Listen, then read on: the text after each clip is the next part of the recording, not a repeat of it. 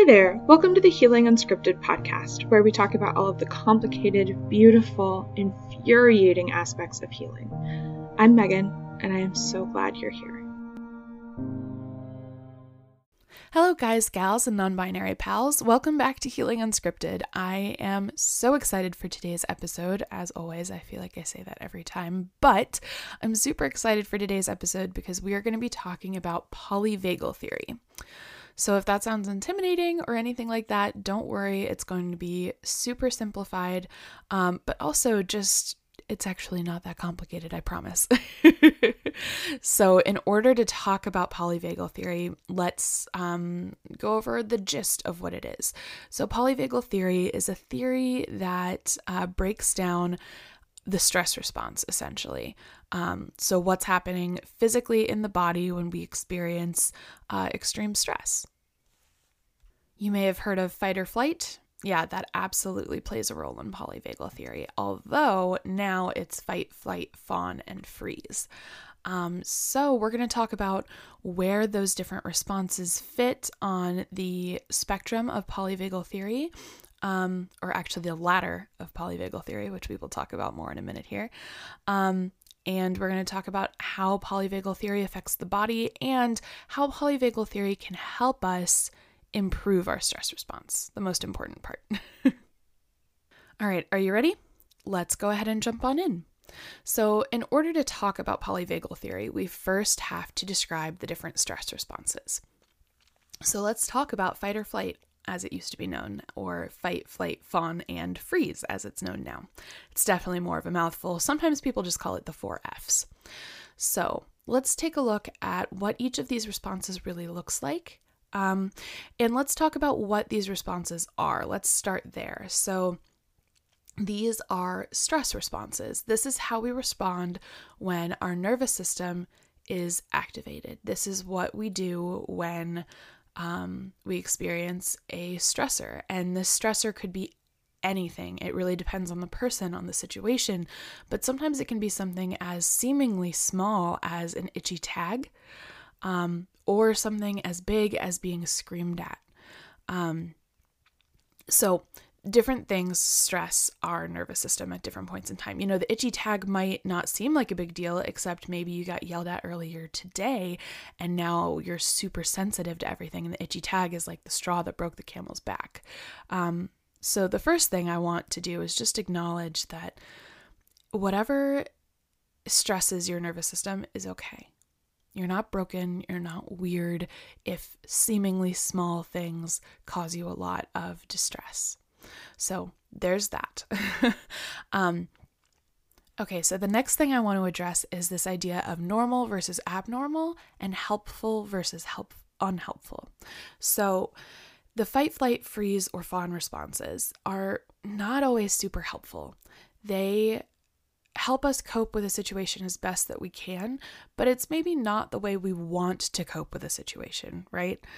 However, that doesn't mean it's abnormal. It doesn't mean you're weird. I mean, think about how many different things, books, podcasts, TikToks have come out about the fight, flight, fawn, and freeze responses and how much we all relate to this. It's because we all experience them to some degree.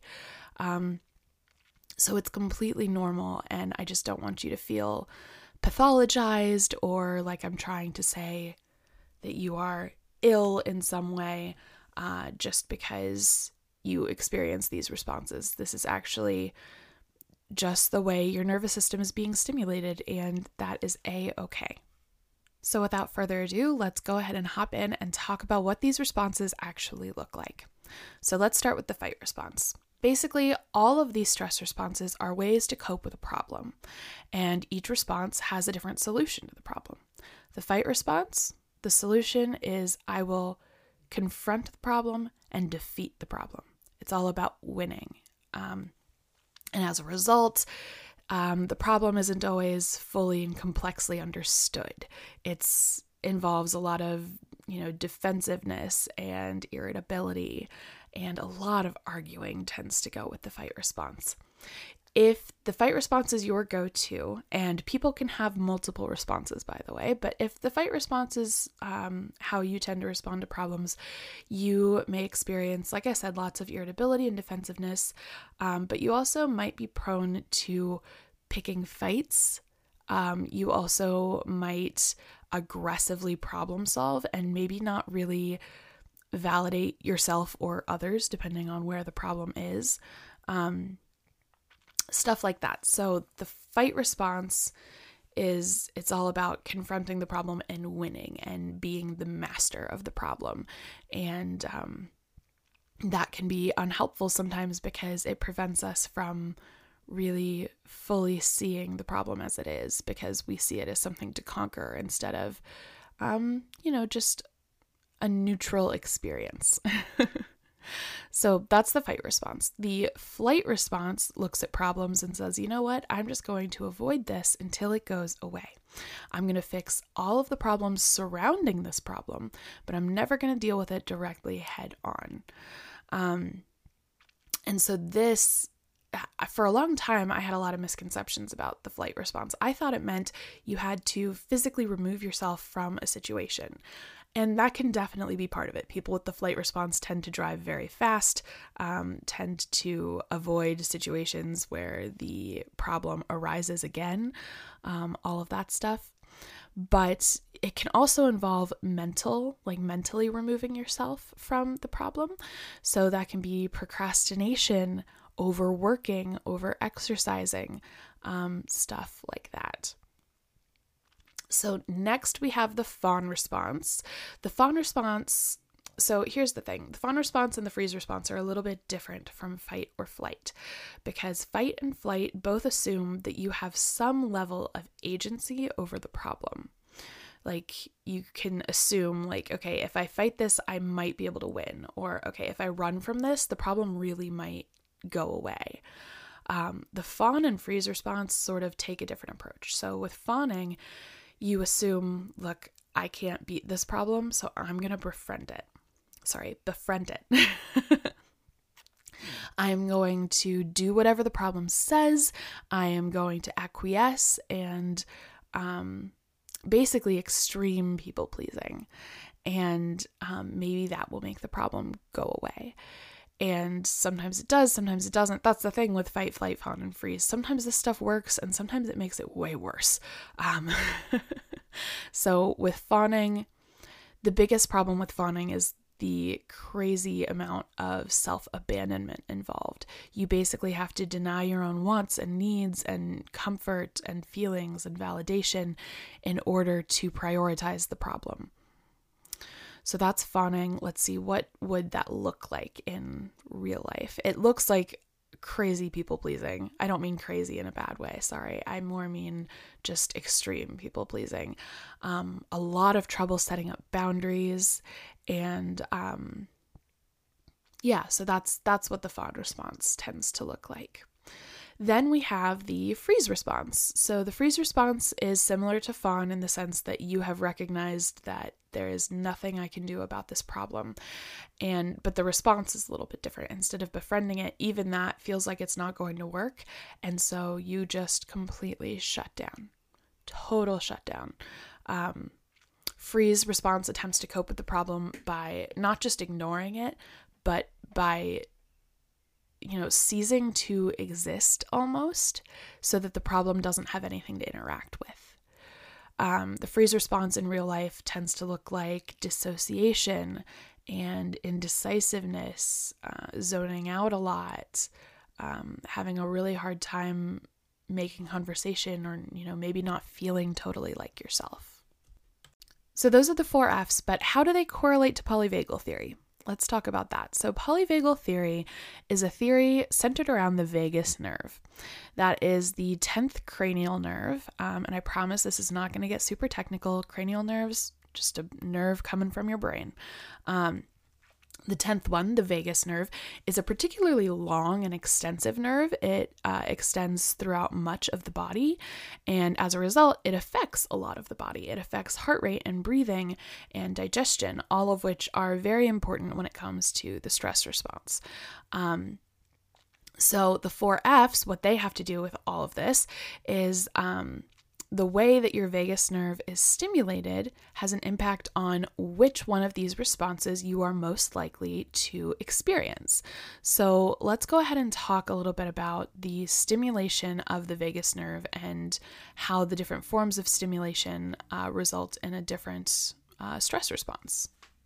So basically, there are 3 ways the vagus nerve can be stimulated. Ventrally, which just means front, the front branch of the vagus nerve. Sympathetically, which is the sympathetic nervous system, the fight or flight system. Or dorsally, which is the back branch of the vagus nerve. Ventral stimulation is typically where you want to be. This is our healthy, sociable response to stress. When the ventral branch of the vagus nerve is stimulated, we tend to see problems clearly and respond to them in an even measured sort of way instead of flying to one of the extremes of fight, flight, fawn, or freeze. When the sympathetic area of the vagus nerve is stimulated, this is when the sympathetic nervous system comes into play, and it quickens your breathing, it quickens your heart rate, slows down digestion, basically sends you into survival mode. In survival mode, as you may have guessed, the only thing that matters is survival. So all of the unnecessary bodily processes start slowing down, and we stop being able to respond to problems in an even measured kind of way. And that's where we tend to go into fight or flight. This is where our body still believes that it can solve the problem somehow, which is why we go into either fight mode or flight mode and not fawn or freeze. Finally, when the dorsal branch of the vagus nerve is stimulated, this is when we go into shutdown. The dorsal branch of the vagus nerve is in charge of shutting down all kinds of operations and basically making it so that we do not respond to the problem in any way, and we sort of try to trick the problem into thinking that we no longer exist. So, as you can tell, the fight and flight responses correlate to the sympathetic nervous system, whereas the freeze and fawn responses correlate with the dorsal branch of the vagus nerve being stimulated. But the last piece of important information when it comes to polyvagal theory is that all of this exists on what is known as the polyvagal ladder. So basically, at the bottom of the ladder, you have the dorsal branch activation. Then in the middle, you have sympathetic activation. And at the top, you have ventral activation. In order to get from dorsal to ventral, you have to go through sympathetic. And there are gradients in here. It's not like you jump from completely frozen, totally dissociated, completely zoning out to I'm going to start a fight. And then you jump from there to, yeah, I'm ready to have a normal, healthy, sociable response. There are shades of gray for sure. And that can be hard to remember sometimes when we're in the throes of these survival mechanisms that are so extreme and feel so extreme. But there really are shades of gray, and we have to climb our way through those shades of gray in order to get back to a helpful, healthy response. One of the absolute best ways to climb your way up the ladder is to co-regulate your nervous system along with somebody else's calmer nervous system. So if you have access to somebody who is willing to help you out when you're in these situations and their nervous system is in a calmer, maybe more ventrally activated state, simply being around their nervous system and this sounds sort of woo, but sensing their energy can really help regulate your own nervous system and help you climb that ladder. And it might be frustrating to go from freeze and all of a sudden you're feeling fighty or flighty, but that is part of the process. And you just have to trust that that is part of the process, and it's okay to feel what you're feeling. Shaming ourselves for feeling whatever it is that we're experiencing is only going to serve to keep us trapped in whichever part of the ladder that we're in. In order to move, we have to decrease the shame involved. So that's polyvagal theory. I told you it was not actually super complicated. It's actually a pretty simple model for how the nervous system works and for how we deal with stressors and what survival mode looks like and how it can look different in everybody and how it can look different in different people in different situations. As always, we're going to end on a guided meditation, but before we get to that, I just want to say thank you.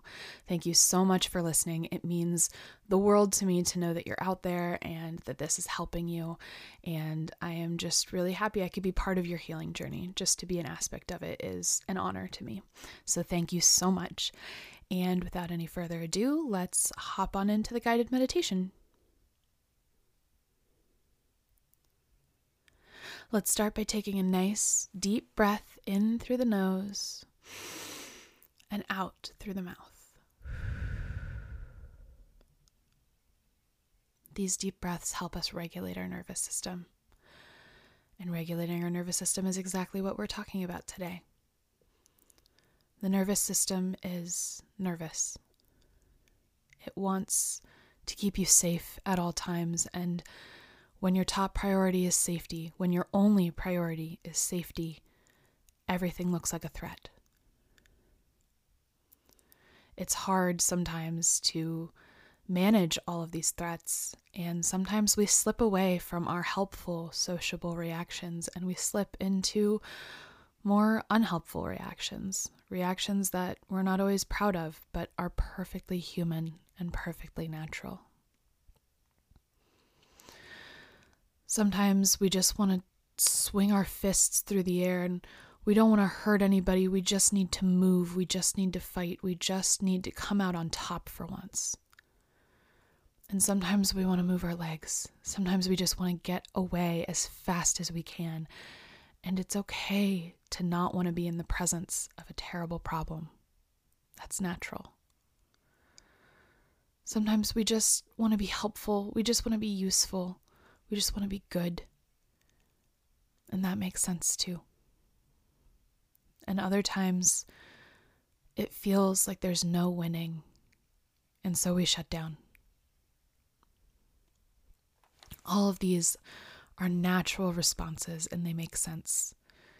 They're not always helpful. There's a reason we try to get out of these states. But they are normal. You're not defective. You're not broken for feeling this way, even if you feel this way a lot of the time. What that means is your nervous system is dysregulated. And luckily, there are ways to fix that. The number one way, learning to sit with yourself and be accepting of wherever you are on the polyvagal ladder. Instead of trying so hard to jump from one area to the next, tell yourself, "Hi, I'm here, and we don't have to go anywhere. We don't have to climb the ladder right now. We can just be together here. It's okay that you're shut down. I don't mind. I want to be with you anyway. It's okay that you're feeling fighty. I want to be with you anyway." This radical acceptance is going to do more for your ladder climbing than anything else possibly could. The stress response is stressful. And sometimes our response to our stress responses is shame. And shame is never helpful. Shame will only serve to keep us stuck where we are. When we show up for ourselves and we say, "I see you. I see you. And I accept you." That's when we're going to make our way to a healthier response. Peace be with you.